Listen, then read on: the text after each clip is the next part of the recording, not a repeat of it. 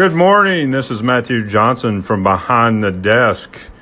It is Wednesday, January 17th. We're here in Dallas, Texas. Woke up to 9 degrees this morning. For you people that are not from Texas, that is extremely cold.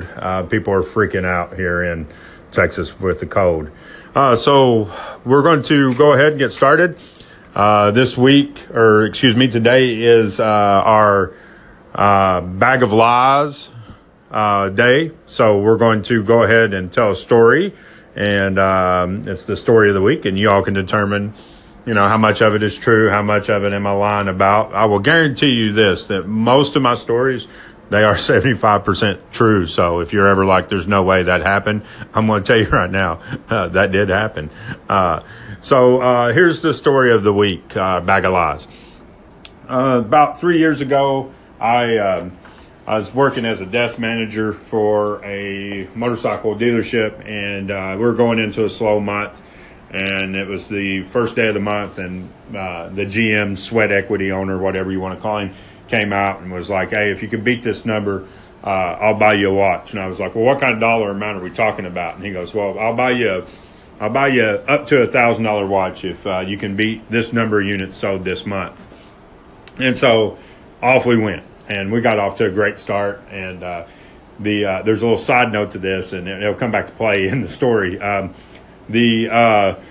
During about the second week of the month, we hired another sales manager guy that had worked for me for a little bit, and so he started work with me as well. So we got all the way down to about 3 days left in the month, and I mean, we were definitely going to beat it.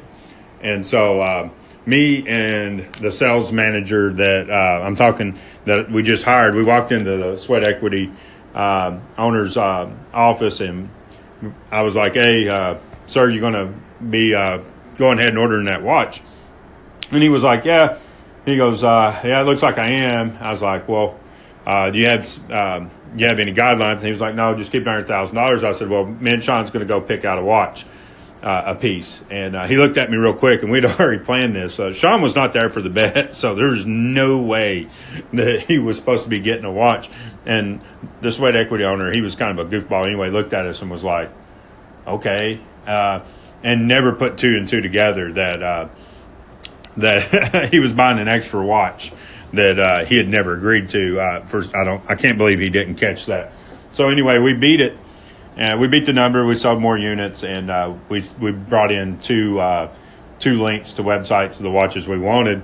And it was we knew it was going to be tough to pull these watches out of him. If you've ever worked in the industry, spiffs or things like that, you just have to fight with ownership and management usually to get them. And so a month went by, 2 months went by. Finally, about 2.5 months go by, and we go in there, and we're like, "Hey, boss, are you going to get them or what? I mean, if you're not, that's fine. Just let us know. But, there's we're tired of kind of talking about it and looking forward to it and not getting it." And so he was like, "I'll have them here by the end of the week." And so sure enough, by the end of the week, the watches show up. They are what they are, and we were excited about them. Matter of fact, mine's sitting on my desk right across from me right now. I didn't go the full $1,000. I actually bought a $800 watch, but it was a nice watch and everything. But here's the funny part of the story. So on the 15th of the next month, you always get your commission check, and so this was a 3 or 4 days before that. And so on the 15th, we get our pay stubs, we get our commission check at this dealership. And all of a sudden, I noticed that my numbers, I always kept great numbers and knew exactly what I was going to get paid. I knew my numbers were off. Well, guess what? I looked at my paycheck, and the guy had spiffed me the watch. He had put $1,000 worth of taxes on my paycheck for the watch on something that was not supposed to be a spiff.